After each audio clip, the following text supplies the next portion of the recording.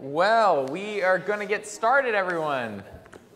Welcome, everyone. Thank you for being here tonight.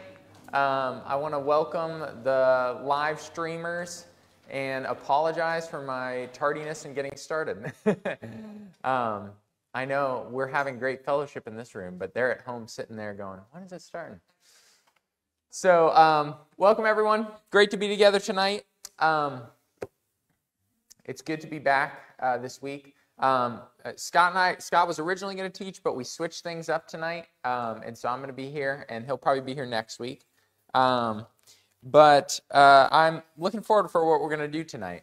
Let me start off with a few announcements, though, because we have a few things coming up this next weekend that are very exciting.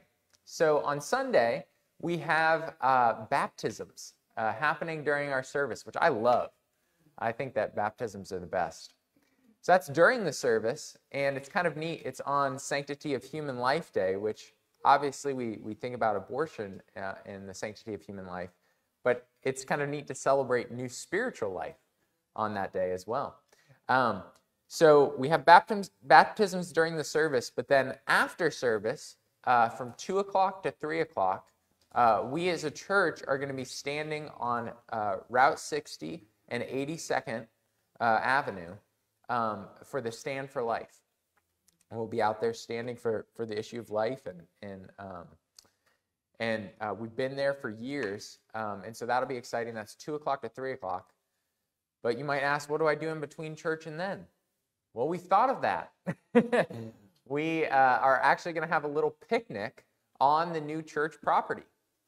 And so you can bring lunch to church, or maybe you want to pick it up after church, and you can head over to the new property, which is on 82nd as well. And please bring something to sit on. There are a couple of tables out there, but everyone should probably bring their own chair or a blanket or something. And we'll get to enjoy the new property. We can't meet on the inside right now, but the bathrooms will be open. And you can walk in and see all of the great work that's been done in there. All the great progress that's been made. So that's going to be an exciting Sunday this upcoming week. All right, now I want to get into what we're going to get into tonight. We're going to switch things up this week.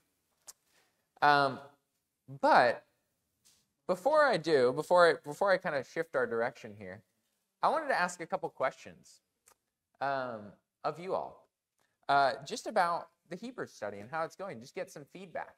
So first off, and I'm going to repeat what you say for the live stream audience as well, so they can be involved in the conversation. But what have you all thought of this study in Hebrews so far? Have you found it challenging, difficult to understand? Have you enjoyed it? What have been your overall thoughts on studying Hebrews so far?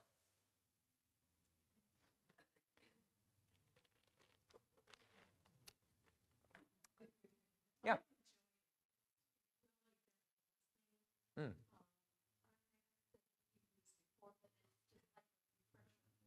Mm.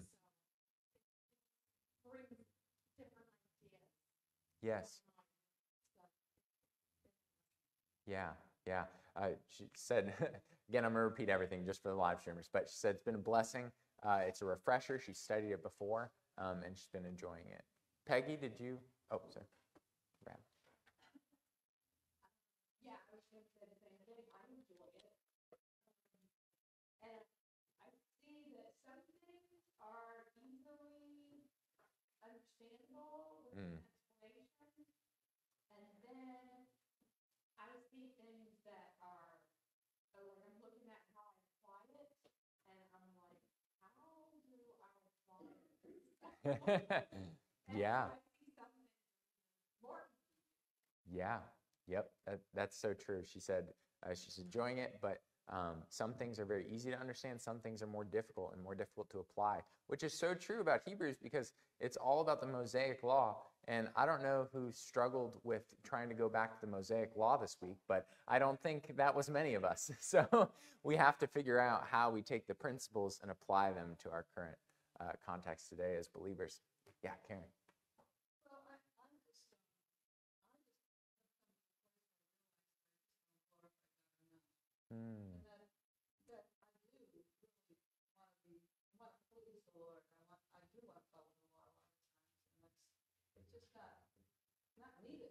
Mm. I'd rather appreciate him for what he's done for me, and this is helping me to see that.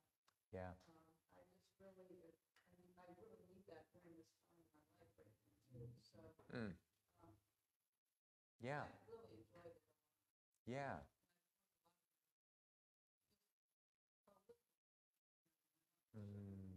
Yeah. That's so good. Yeah, she said, talking about the idea of wanting to worship and glorify God more, Jesus more through the book and the study, and how realizing how little. But that's so good. It really is a book all about Jesus. You could say that about every book in the Bible, but Hebrews specifically is the repeated note of the song is Jesus is better, Jesus is better, Jesus is better, which is so good. Let me ask like a related question. Maybe this would make somebody want to answer something different, but very similar. People have already touched on this, but what has been something that's been encouraging to your faith through the book, or what's something that's been challenging to your faith so far as we've studied? Something that might have been an encouragement to you in your faith, or something that might have been a little bit challenging to you?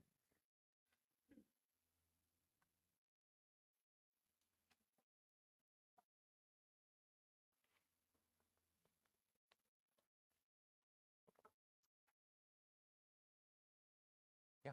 Well, I think the word today says a lot. Mm.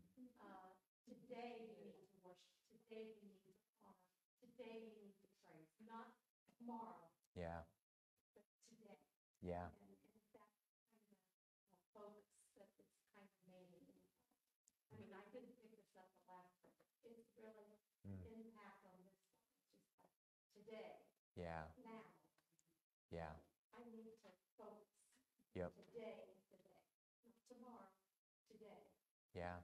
Yeah. She's talking about the idea of this word today that was used in the recent chapters, of a sense of an urgency of we don't know how much time we have.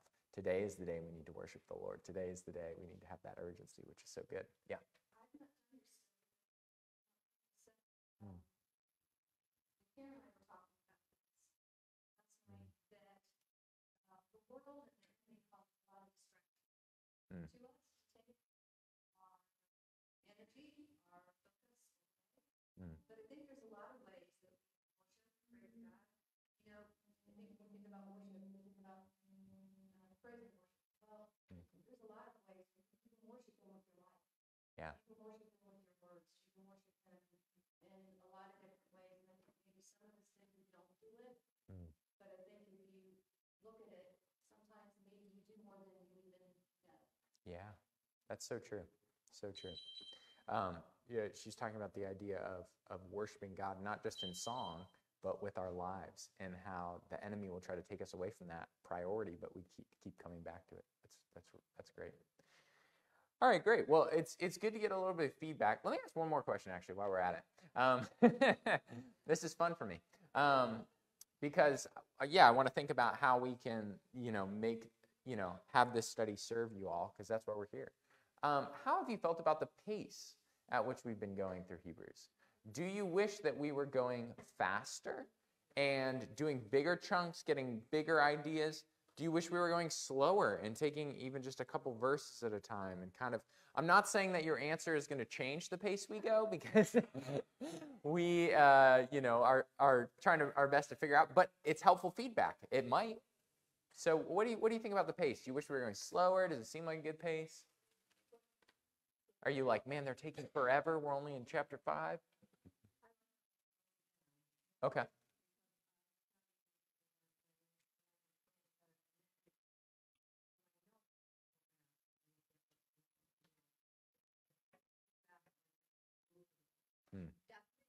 Yeah.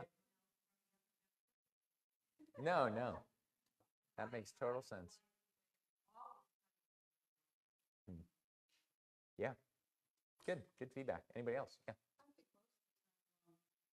My experience in churches is that you go way too fast. You're just asking a million questions before it's over, and searching for the, which is not bad to search for the answers yourself, but I really appreciate the pace you're putting in. Good. That's helpful. Anybody else? Is anybody like, go way slower? One verse at a time. Terry, you want one verse at a time? Hebrews with my son. He said 3 of the chapters are pretty easy to understand. The others are really a challenge, which is what everybody has said. Yeah. And we got into chapter 4, and you did an amazing job because I didn't that's understand kind. anything till you finished. That's kind. That's kind. It is a difficult book to understand. Good. Well, it's helpful to get some feedback because, again, you know, we're doing this. We're putting in the hours to study, Scott and I, to serve you all. And so we want to know what is helpful for you and for your faith. So tonight, we kind of switched things up last minute, and so I didn't have time to dig in fully into the Hebrews text. So I'm actually going to switch things up tonight. We're going to go a different direction. And so if you have your Bible, you can grab it and turn to Matthew chapter 28.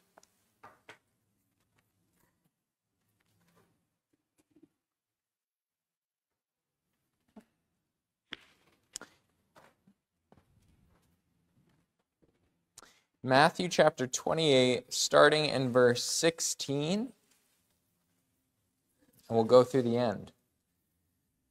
And tonight I want to do something a little different. I want to take some time to do kind of more of a topical study, although everything will be from the Word of God that we talk about. And Matthew 28 will be the main place that we're at. But I've titled this teaching tonight, The Priority of Making Disciples. The priority of making disciples. So let's read Matthew 28, starting in verse 16. It says this, Now the 11 disciples went to Galilee, to the mountain to which Jesus had directed them. And when they saw him, they worshipped him. But some doubted. And Jesus came to them and said to them, All authority in heaven and on earth has been given to me. Go, therefore, and make disciples of all nations, baptizing them in the name of the Father and of the Son and of the Holy Spirit, teaching them to observe all that I have commanded you. And behold, I am with you always to the end of the age. The grass withers, the flower fades, but the word of our God stands forever. Let's pray. Father God, we thank you so much for the opportunity to gather together tonight and really to gather around your word. And God, as we approach your holy word, the one that we learned in Hebrews last time is living and active, sharper than any two-edged sword, piercing to the division of soul and spirit, marrow and joint, discerning the thoughts and intentions of our heart. Lord, we ask that it would do just that tonight, that you would use it in our lives, Lord, to show us the areas that we need to grow and to, Lord, not only that, but to comfort us and show us the steadfast love that you have for us. God, we need your help now as we open up your word. We need your Spirit to help us to understand it. We don't want to read into these passages what's not there. We want to see the truth of what is there. And so we ask for your help. And we pray, Lord, that you would help us in making disciples. We pray this all in Jesus' name. Amen. As I said, the title of this teaching is The Priority of Making Disciples. Whenever I was a freshman in college, I joined a Bible study that was part of a ministry. And after about a semester passed, the leader of that Bible study came to me. He said, "Hey, Brenton, we've gotten to know each other well. I would like to disciple you." And I thought, disciple me? What does that even mean? I really didn't know. I obviously had heard the word before, but I didn't know what he meant. And so I talked with him about it, and he explained what he meant from the Bible, and then proceeded to spend that next semester discipling me. The year after that, another man named Cameron, again, took time to disciple me. After that, another man named Joey. And after that, another guy as well named Josh. Each of these guys poured their lives into my own. And really, we spent about an hour a week together for probably a semester. But all of them really changed my life for the better. All of them, at really a crucial time in my life, pointed me to the Lord. And I'll forever be grateful to them for the way that they loved me, but also the example that they set for me. Tonight, we're talking about the idea of making disciples. My experience is that a lot of terms get thrown around with the idea of making disciples. I think there's 4 that come to mind. First, we have the noun disciple, like a disciple. But we also have the noun discipleship. Then we have the verb in the noun to make disciples, right? To make the verb, disciple the noun. But then we also have made it into a verb to disciple, or discipling. And in the midst of that, I think it can sometimes get confusing. What do we really mean by this when we say make disciples? What does it really look like? What does it really, how does it flesh itself out in our lives? So this will be the last time I do this, but I like asking questions. I want to ask you one more question, and that question is, what does it mean to make disciples? But I want to do something a little different, if you'll allow me. I'd like you to take a minute and talk about it at your tables first. Ask each other, what does it mean to make disciples? What is your understanding of that? How do you view that? And then we'll come back together and discuss as a group. Does that sound okay? A minute? All right. Great. Go ahead.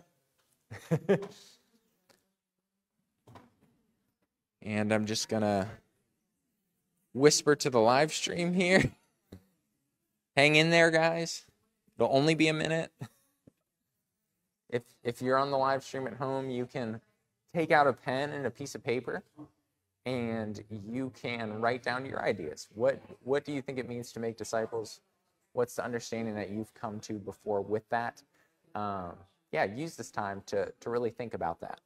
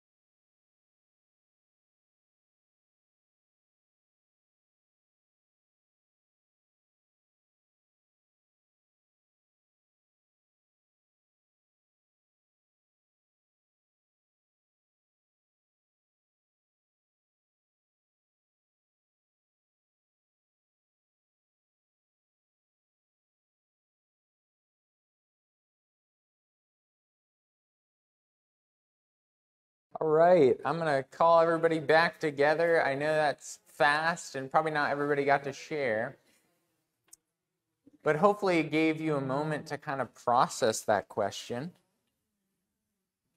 And as we kind of come back together as a big group, again, you finish your thought, but as we come back together as a big group, would anyone like to share what was kind of discussed in their group? You can share something that you thought, or you can share something that somebody else said. Sometimes that feels safer. So-and-so had a good thought. Yeah. No, it's good. It was a good question. One thing that I shared is you really can't teach people, disciple people, unless you know who you are. Mm. So Yeah. teaching and showing somebody who they are in Christ, teaching your identity and what it means to be a Christian, what it means to be in Christ. Yeah. And also, she was saying exhorting. Not a Karen, thank goodness she's a Marianne, but That's like the requirement to sit at that table is your name has to be Karen.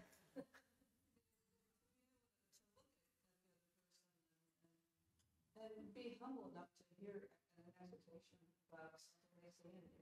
Get to Yeah. know and to learn true intimacy, healthy intimacy. Yeah. With someone else. That's so good. I'm just going to repeat. She said that to disciple somebody, you really have to have a firm grasp on your identity in Christ. And also the piece of exhortation and being able to listen to somebody else's exhortation is huge in discipleship, which is great. Yeah. You said something else that I would say the definition of that would be for Christ because he did it for the apostles. So what's a good definition to watch and look? He picked these men, God showed them who, and they had a relationship with each other, like you said, exhort means that you need to bring alongside someone, then you trust people, then you can speak into your lives, because until they trust you, that's not going to happen. Yeah, that's huge. Trust is a piece of that, bringing people alongside of you and exhorting them. And she said the ultimate example of this is Jesus, which is great. Anybody else want to share? You in the back, sir. What's your name? One of my thoughts was to make a disciple is not a checkbox, it's not a one-time affair. It's not just a conversion experience, while that is part of it possibly. Yeah. It's an ongoing, continual process to make a disciple that is dedicated to serving Christ and knowing more of who Christ is, and that is dedicated to make more disciples. So a disciple that makes disciples. That's what I would say. Yeah, that's so good. He's saying it's not a one and done thing. You don't get to a point where you check a box, but it's a process that you're kind of always in. And it's a process not only of making disciples, but making disciples that make disciples, which is great. All right, great. Maybe one more. Yeah, sure. No, I'm asking the question. No, I'm just kidding. Yeah. I'm not sure. They may have covered it. I don't hear it. Yeah. When you disciple people or someone, and you're dealing, okay, I disciple Terry and Debbie, but they're two different personalities. Aren't there a lot of adjectives that go into how you disciple someone according to that person's personality, as long as you're still teaching the Word of God? Yeah. But discipleship is not the same with everybody, is it? Or is it supposed to be?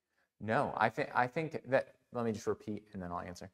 She was asking, is discipleship the same for everyone, or does it differ based on different people and how their personalities are and how they're wired? I think that's a great question. And I would say it does differ. I mean, the basics of it are not going to differ. The truth of it is not going to differ. We'll get into it and explore it more, but the idea that we are helping others to follow Jesus is not going to change. But I do think it does change very much how we approach discipleship based on who we are trying to disciple. Because you could have somebody who is in a season of suffering in their life that you're going to approach completely different than somebody who is really stuck in a sin, right? Or maybe somebody who's really struggling with doubt and unbelief. You're going to approach that differently. You might talk about different things. You might use a different kind of resource or go to a different book in the Bible. But also, people are just different too. Different personalities are different. For some people, they're going to love to sit down at a restaurant and talk for hours.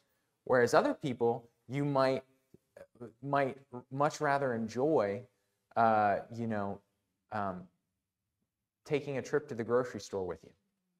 Or seeing you in the midst of how you are with your family. And so I really do think it differs. Again, the basics are the same, the goal's the same, but I think that's a great question. Yeah. Great.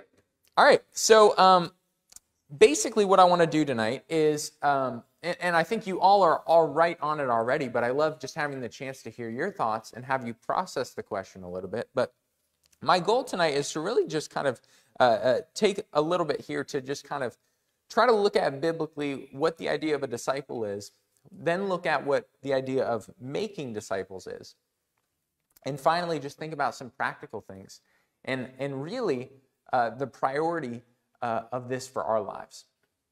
So, what does it mean to make a disciple? First, let's look at the idea of a disciple. Now, there's not really like one passage that I think we could go to instantly find out what a disciple is, but Matthew chapter 4 in verse 19, if you want to just flip back, or you can just listen. I'm going to go to a couple different passages of Scripture. Matthew chapter 4, verse 19 is when Jesus calls his first disciples, Peter and Andrew. Actually, if we look at verse 18, it says, "While walking by the Sea of Galilee, he saw two brothers, Simon, who is called Peter, and Andrew, his brother, casting a net into the sea, for they were fishermen. And he said to them, 'Follow me, and I will make you fishers of men.' And immediately they left their nets and followed him." I think the first thing that we need to talk about when it comes to discipleship is really that a disciple is a follower. A disciple is a follower. Within that, it has the idea of also a student. Somebody who is coming under a teacher to learn from them, to listen to them, to follow them, to live the way that they're living their life. Discipleship is really a very Jewish thing. In fact, we only have this great commission to make disciples in the Gospel of Matthew. And the Gospel of Matthew is the most Jewish gospel. It's the gospel that's written primarily to the Jews. A year ago, I just did like a brief read-through of Matthew as a whole, and I was just struck by how many things relate to the Jews. It's constantly pointing back to the Old Testament and showing how those Old Testament scriptures are fulfilled in Christ. And even really interestingly, at the very end, just before Matthew 28, the author puts in this very specific thing about a lie that was being spread among the Jews about Jesus' resurrection. And we don't have that in the other Gospels, but Matthew is writing primarily to Jews, so he says, hey, this lie's going on, it's being spread amongst the Jews. Let me address it directly and show you how it's a lie. You know, so you can tell he's speaking to the Jews, and in the midst of this, he gives this great commission to make disciples of all nations. So discipleship is this primarily Jewish thing. It was the idea that there would be a rabbi or a teacher, and there would be those who were potential disciples. And they would come to that rabbi or teacher and they would ask, can I be your disciple? And if that teacher or rabbi accepted them, they would then live with that person. And again, we see the example in the Gospels of Jesus really showing us what would happen, not just with him, but what was happening with the Jews. They would live with them. They would listen intently to their teachings. They would try to follow and obey what they said. They were really coming underneath them as a follower and as a student, as a learner. It's interesting that Jesus flips the script. Normally, a disciple would go to a rabbi and said, can I be your disciple? Jesus goes to the disciples and says, follow me. I just find that fascinating. It's a little aside, but I think it really shows of God's initiating love toward us. Right? The whole of Scripture, God did not tell us that though we were sinners and enemies against him, we needed to meet him somewhere to find that reconciliation. He came to us as a human. He came toward us. And again, I think we see his initiating love in the fact that he goes to his disciples and he says, follow me. And they follow him. So a disciple is a follower, a learner, a student. But what does that mean for us today? Today, we can't leave our day jobs and go follow a bodily Jesus around and live with him and listen to him constantly. But we do get this idea that we do hear and listen to his words through the Word of God. We follow his teachings. We learn from him. Our whole lives are devoted to following after him. The picture that I think we get in the Bible is that if you are a Christian, you are a disciple. I was listening to a podcast earlier today about this, and it was saying sometimes people will teach certain things. They'll teach like you become a convert. When you first become a Christian, you're a convert, like you've just been saved. But then eventually you move to becoming a disciple. And then eventually after that, you move to becoming a disciple maker. But I don't think the Bible presents those stages. The Bible, I think, is simply very clear that a Christian is a disciple and a disciple is a Christian. It's interesting, we don't see the term disciple in any of the New Testament letters that follow the Gospels. We see him all throughout the Gospel, this term all throughout the Gospels, but we don't see him in any of Paul's letters. And we can kind of see during the time of Christ when he was on the earth, his followers really identified as disciples. Well, then in the book of Acts, they start to call these disciples of Christ Christians or little Christ or these followers of Christ, as many people think is a derogatory kind of term. And the followers of Christ took that on and said, yes, we are Christians. And so then that becomes the primary way that they're addressed throughout the rest of the New Testament. But if you are a Christian, you are a disciple. They are one and the same. Meaning, there should not be a Christian who is not always learning from Jesus and seeking to obey him. If Christianity is kind of this check the box thing, or it's just go through the motions, or it's kind of like a social club, I think we've missed it. Are we learning from Christ? Are we seeking to obey his words? Now, discipleship is often defined in different ways. And it's worth mentioning that in the Bible, we see this noun disciple, and then we see this idea of make disciples. We don't see discipleship or discipling as a verb in the Bible, but they're terms that I think people have come up with that I think are still helpful. I think they're still good. They're just not something you find directly in the Bible. So what is discipleship? We talked about disciple. What is discipleship? Well, I think discipleship is probably most often defined simply as our journey of following Jesus. If a disciple means we're a follower of Jesus, discipleship is our journey of following him, or the process of following him. We could think of it as like with the word friend.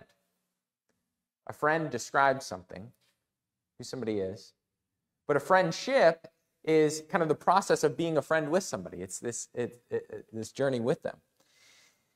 Our discipleship is what starts as soon as we believe in Jesus. We become a disciple. So I believe I was saved as a senior in high school.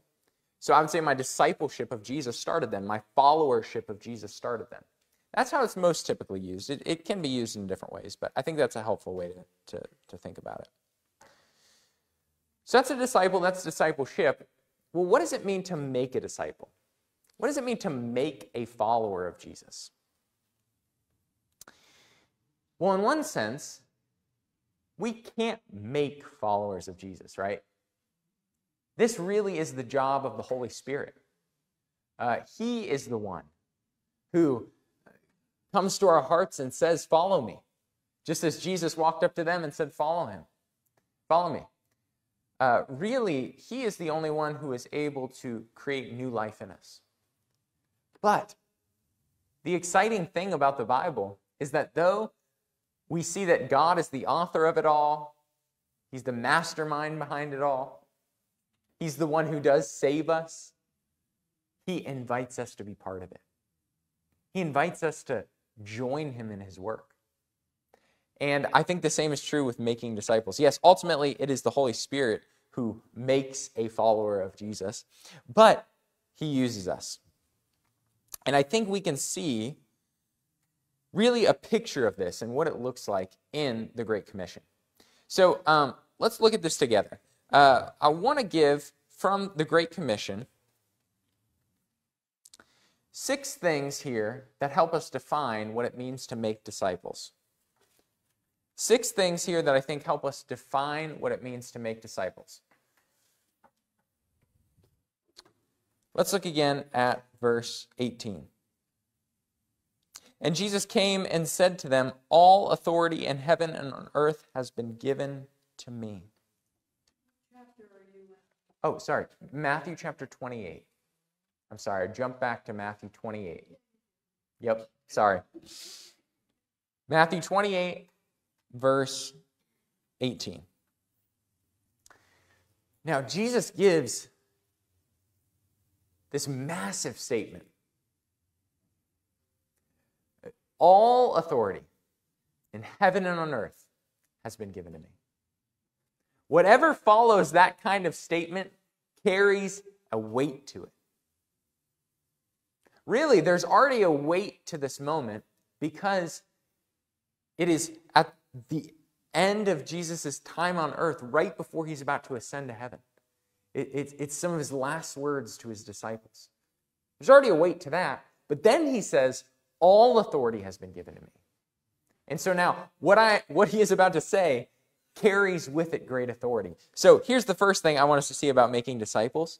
It is an authoritative command for us. It's a great responsibility for us. It's a great mission for us as the church. And a question for us to think about is, do we view it that way? Is making disciples something that we think about often? That we think about as our responsibility and an authoritative command from the Lord? Or do we often forget about it? It's challenging. So the first thing is it's an authoritative command. The second thing is that it takes initiative. He says, all authority in heaven and on earth has been given to me. And the next word he says is go. To follow this command of Christ takes initiative. It takes going. It takes doing something. It takes taking a step forward. And this can often be hard, right? I think a lot of times, I know for me, it can be easier to just receive the things that life is throwing at me. Or even when it comes to my faith, just receive what other people have shared with me or what I'm receiving on a Sunday morning.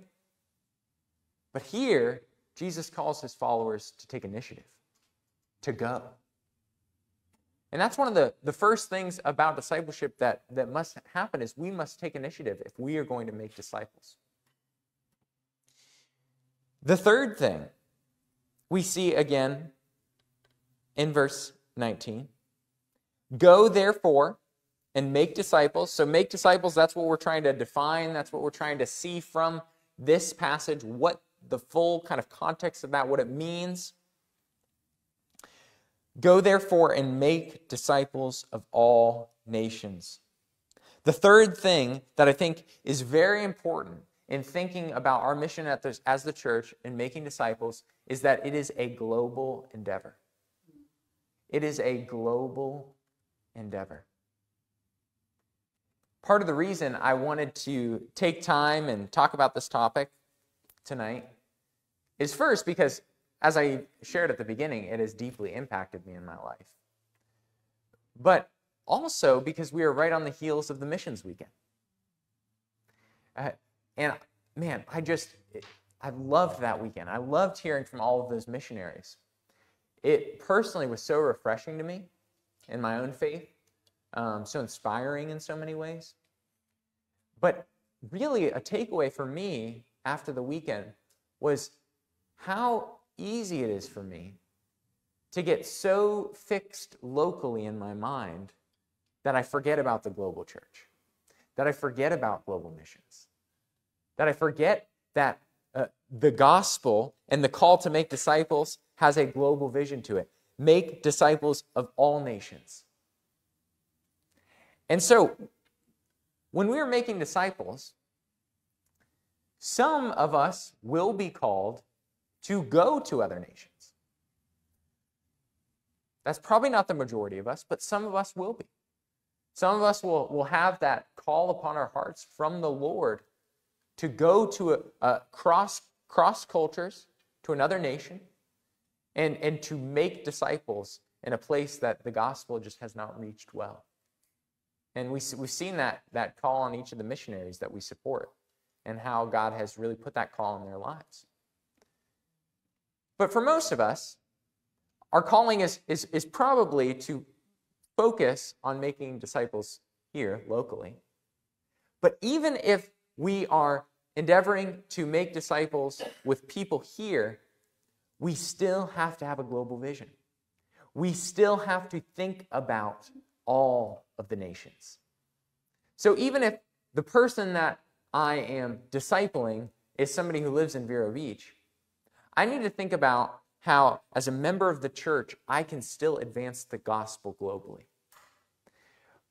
One great way that I just think I so overlook and is so overrated is to pray. To pray for the missionaries that our local church supports, but to pray for different nations around the earth that the gospel has not reached well. We can pray. One thing that was really eye-opening to me after talking to some of the missionaries is I think often we think pray and give, but I think a missing component is having fellowship with the missionaries that we support. And that was really eye-opening to me, is not just to pray for that country or that missions organization, not simply to give financially, although that is very important as well, but to actually have fellowship with them, have a relationship with them, support them, encourage them, exhort them, as we talked about earlier. And so I think that component is so important too. And then finally, give. Financially give so that the gospel work can carry on in those different parts of the world. Man, it was just amazing to hear. I wish I could remember the numbers, but Isaac Shaw shared about how many disciples they have made over in India. And it was incredible, the numbers of people that have been discipled. And this isn't just people that, again, kind of joined their organization. These are people who are being discipled, which is amazing. They're carrying out this vision. So third thing is that it is a global endeavor. All right, fourth thing that we learn about what it means to make disciples is that making disciples begins with sharing the gospel and witnessing salvation. Sharing the gospel and witnessing salvation. So let me explain this a little bit, because and what I mean here and why I've come to this conclusion. Again, if we go back to those terms that are often used today, I think what has often happened is that we've used the terms evangelism for sharing the gospel and people coming to faith. And then we've used the verb discipling to talk about what it means to then help somebody to follow Jesus better. I think that's helpful terms. I'm not against that at all. I think that's a helpful way to kind of differentiate it, to think about it. But I think that when we see this idea of making disciples, it encompasses both those. And I'll show you why I think that. But I think that's important to say. Often when we hear to disciple somebody, I think we're just talking about once somebody has become a believer.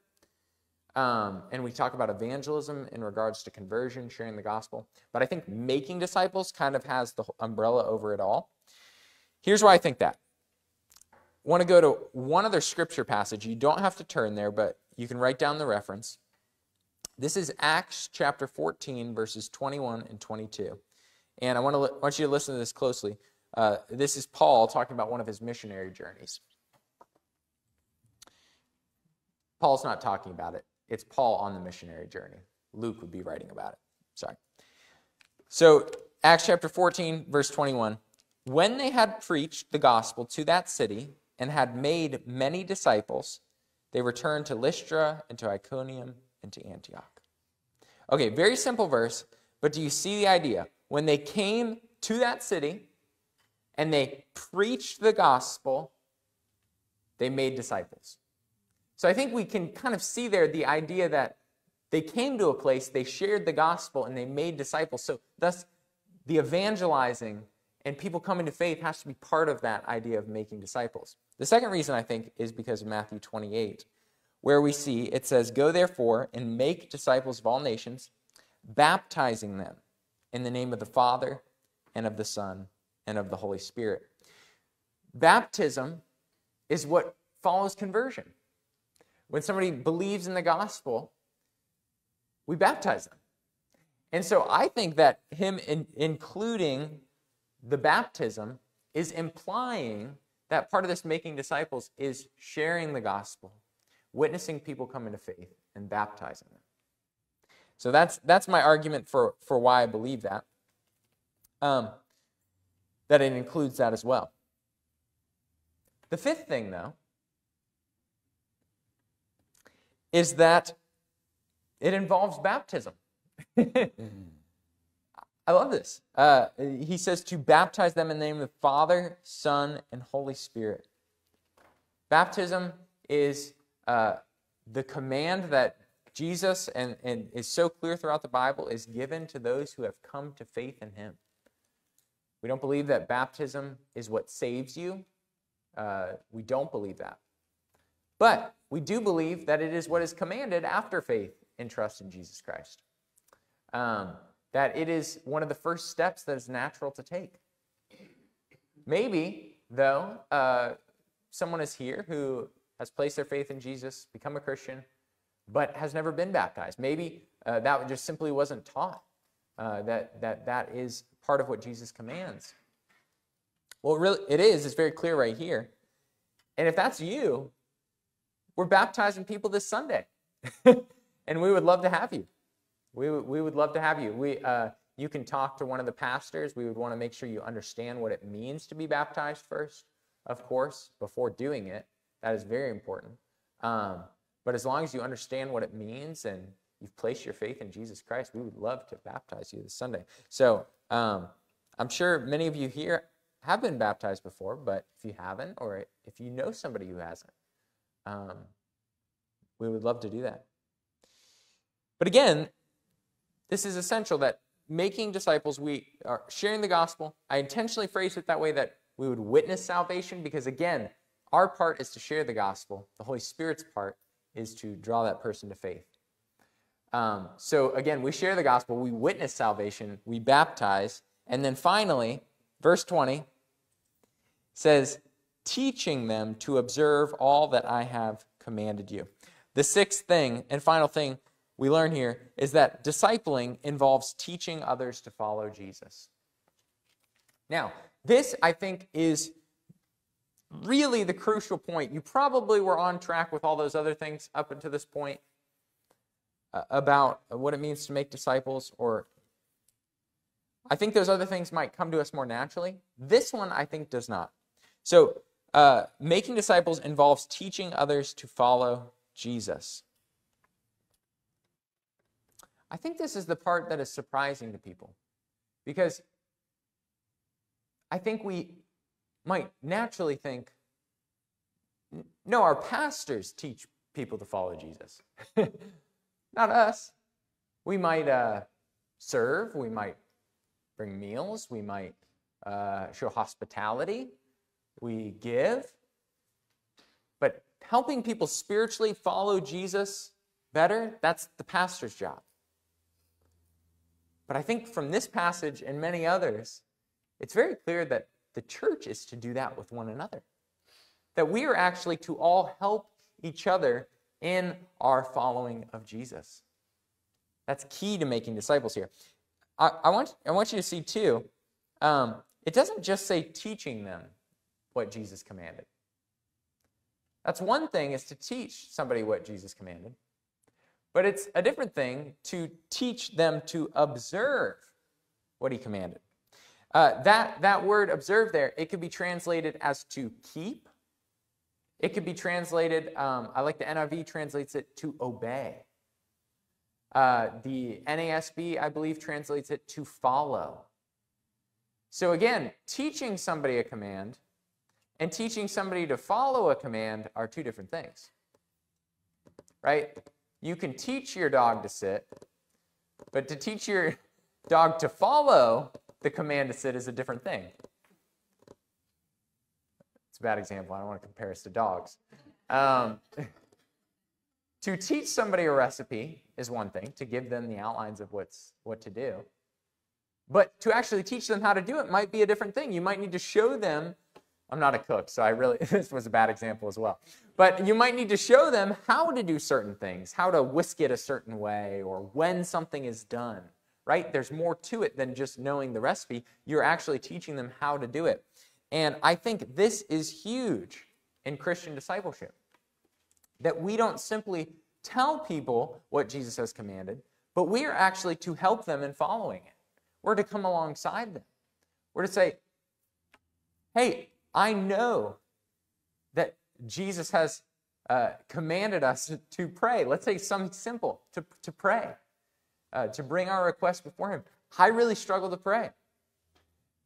Having somebody come alongside you, the person who says that, and say, to teach them what Jesus said would just be, well, Jesus said to pray, so come on. But to teach them to follow that command is going to look completely different. It's probably going to look like, let's go pray together. Let's set up some regular meetings where we're constantly praying. We can invite other people in it. Let's send each other some text reminders to pray throughout the week. Let's share prayer requests between one another so we're reminded of different things to pray for. Let's do a study on prayer in the Bible that informs how we pray. Let's study the Lord's Prayer. It's going to look a lot different than, hey, you should really pray. Jesus said that. That's where I think this idea of making disciples is so key. And why we need it, because we need other people to walk alongside of us. I think that word teach can throw us off. Teaching them to obey. We think, pastors, elders, they teach. Others in the church that have the gift of teaching teach. But we all teach. There is teaching in a formal sense, which in the church is the primary responsibility of pastors and elders. But we all informally teach. I learn things all the time from people. I was learning, so Erica was teaching me last Sunday about these boxes in the floor, right? She's not a teacher, but she's sharing what she knows. She's sharing her experience, and she's teaching me. Trying to think of other examples. Bob has taught me so much about the banjo that I didn't know before, or even bluegrass music. Again, he's not a teacher, but he's just sharing what he knows. He's sharing his experience, and I'm learning. We're teaching each other all the time. We teach each other about the best restaurants in town and what to order there and what to get. We teach each other about the news and what's happening, politics. We teach each other about the latest celebrity stories. We're constantly sharing our experiences and what we know with each other. I want to give a couple verses to kind of show you this idea. I'm going to go through a lot, so please don't turn there, but you can write them down if you want. But I want to show you this idea that there is a sense of this word teach or instruct that is not the formal teaching that pastors do, but is to be done among us as a church. Romans 15, verse 14. I myself am satisfied about you, my brothers, that you yourselves are full of goodness, filled with all knowledge, and able to instruct one another. Again, they're instructing one another. Ephesians chapter 4, verse 11 through 16, the whole passage kind of speaks about this. It says he gave the apostles, the prophets, the evangelists, the shepherds, the teachers. He gave all these offices to equip the saints for the work of the ministry. That's significant in and of itself. But it continues in verse 15 that we are to speak the truth in love to one another. We are to grow up in every way into him who is the head, into Christ. Again, at the end of verse 16, makes the body grow so that the body, the church, builds itself up in love. Let me give you another. Ephesians chapter 4, verse 25, therefore, having put away falsehood, let each one of you speak the truth with his neighbor, for we are members one of another. Again, the idea of sharing truth with one another, speaking truth with one another. This one is a great one. Colossians 3, verse 16, let the word of Christ dwell in you richly, teaching and admonishing one another in all wisdom. Very clear there. Speaking to the church as a whole, let the word of Christ dwell in you richly as a church. And you are going to teach and admonish one another, right? Well, we're talking about exhortation and even admonishment to one another. It says singing psalms and hymns and spiritual songs with thankfulness in your hearts to God. So there very clearly is this idea of us teaching one another in the church. But there's also this idea in discipleship of somebody taking somebody along and having them imitate them. So let me step back. When we're thinking about making disciples, we're thinking about helping others follow Jesus. Really, we have this idea of we are helping them to follow the commands of Jesus. But really what that often looks like in practicality, I think, is that one believer is inviting another believer to imitate them, to imitate their faith. And we see this all throughout. Philippians 3, verse 17 says, brothers, join in imitating me, and keep your eyes on those who walk according to the example you have in us. 1 Corinthians 11, verse 1, be imitators of me as I am of Christ. And I've got a bunch of others, but I'm not going to go there. But this is often how it happens, is that we imitate another believer. We see their faith. We see their life. And we learn to follow Christ by watching how they follow Christ.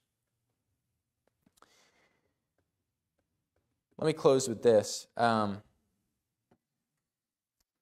the ministry I was involved with in college, one of the guys used this illustration of the church being like a hospital. And I think that was a great illustration because Jesus said, I have come to save those in need of a physician, not those who are healthier. Really what he's getting at, I think, is those who think they're healthy. He's come to save those who recognize their need.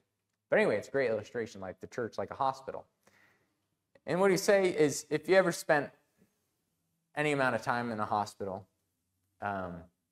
fortunately I know many of us have, you start to learn where things are, right? You find out where the room is with the really bad coffee.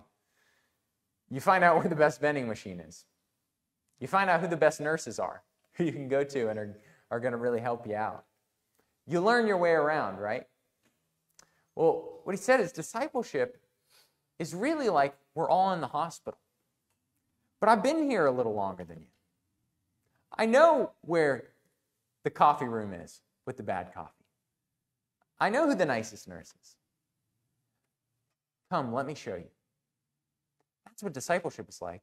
It's not that we are have to impart the greatest wisdom to a fellow believer, and I could never be ready to disciple somebody because I don't know enough, and I'm not ready with all the teachings of Christ to present them in this certain way. I think the picture is more like the hospital. It's, hey, I've been following Christ for some years now. I've made some mistakes. I've found out some things that are really helpful. Walk with me. Let me show you. That's the picture of discipleship. We're teaching one another out of our own experience. out of what it means to follow Christ. This can be done informally and formally. I think the principle is what we're going for. We're going for the principle of helping others follow Jesus, but this can be done informally or formally. Informally can be so simple. I remember reading a book called Discipling by Mark Dever. It's a great book. And he uses the example in it of, a mom with young kids having another mom over. And maybe she gets upset and she speaks to one of the kids in a way she shouldn't have. But then she has to have a real moment of repentance and saying that was wrong. Let me apologize. And having another mom over and see that can be so instructive, right? It's not that she's teaching her something specific or they're sitting down at a coffee shop and they're going through a Bible study, but she's seeing her faith at work. She's seeing real repentance and coming before God and looking to the Lord, even in the littlest situations in life. And so it can be very informal. It doesn't have to be planned. But it can also be formal. It can also be, hey, let's get together at this restaurant once a week. Let's get together every other week. And let's go through a book of the Bible together. There's many different ways, and this would be some of the practical stuff we could go through at a different time, but I think there's many different ways of helping somebody follow Jesus. Again, everybody's in a different life situation. You can go through a book of the Bible. You can use a book written by a good Christian author. You can even just practice things together, like reading the Bible together, praying together, sharing your faith together, thinking about fellowship together. But the point is the principle. And I think knowing yourself. Some people are just better at others at living in that informal, helping others follow Christ. They're great at just calling somebody up and speaking to a need in the moment. They're great about pulling somebody aside and having a conversation in the moment. But others of us, me included, are not great at that informal and need some more formality. Right? That would be the goal. That's the goal to get there, for it to be the outflow of who we are. But when you don't just naturally do that, the formality can help. To set a meeting once every other week and to say, hey, let's get together, let's talk about spiritual things, can help shape and form us, I think, in a really helpful way. And so the last thing I'd leave you with is know yourself. How do you operate in that making disciples, helping others follow Christ? Do you need some more formality? Or maybe you need less. Maybe you're at a season in life when you don't have the time to give to a weekly meeting or an every other week meeting. But you know that there are informal ways that you can do that as well.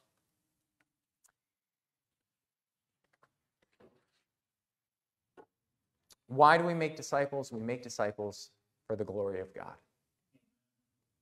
For His glory. To make followers of Him who want to glorify His name. We make disciples for the benefit of other believers. And we make disciples for the benefit of our own souls. We often learn just as much, if not more, in discipling than even when maybe the person that we're discipling. So, if you have intentionally helped others to grow spiritually in the past, but maybe you're not doing that right now, who's one person that you could think about to do that with? Part of the reason I wanted to do this teaching is because this is a great passion of mine, and yet it's something that I feel like I haven't been doing. And so I'm preaching to myself just as much now as all of you, reminding myself of this. If you've done this in the past, who's one person that you could do this with now? But if you've never done this in the past, you don't even have an idea or a framework of what a more formal discipleship might look like, or maybe you haven't even been able to identify and informally somebody helping you follow Christ, I would ask somebody to disciple you who's done it before. Say, hey, that can be the hardest thing, is asking somebody else, and yet people want that. People want to be able to pour into other people. They want to be able to share their experience, their wisdom. And so who could you ask to disciple you? That's what I leave you with today. I hope that we can think together as a church family about the great priority that Jesus has given us for making disciples. Let's pray. Father God, we thank you so much for your word, and we thank you so much for this evening. We pray, God, that you would impress upon our hearts the great priority that we must have as a church family of making disciples. The great example that you have set for us in this. Pray, Lord, that we would know the authority with which this command comes. God, I pray that you would show us how we might take initiative. I pray that you'd give us a global vision for discipleship. I pray, Lord, that we would be eager to see people come to faith in you, sharing the gospel, witnessing salvation, that we might baptize them and rejoice at what you've done in their lives, and that we might teach one another how to help follow you, because we desperately need that. We thank you, Lord, for your word. We pray that you'd use it in our lives tonight and onward. We pray this all in Christ's name. Amen.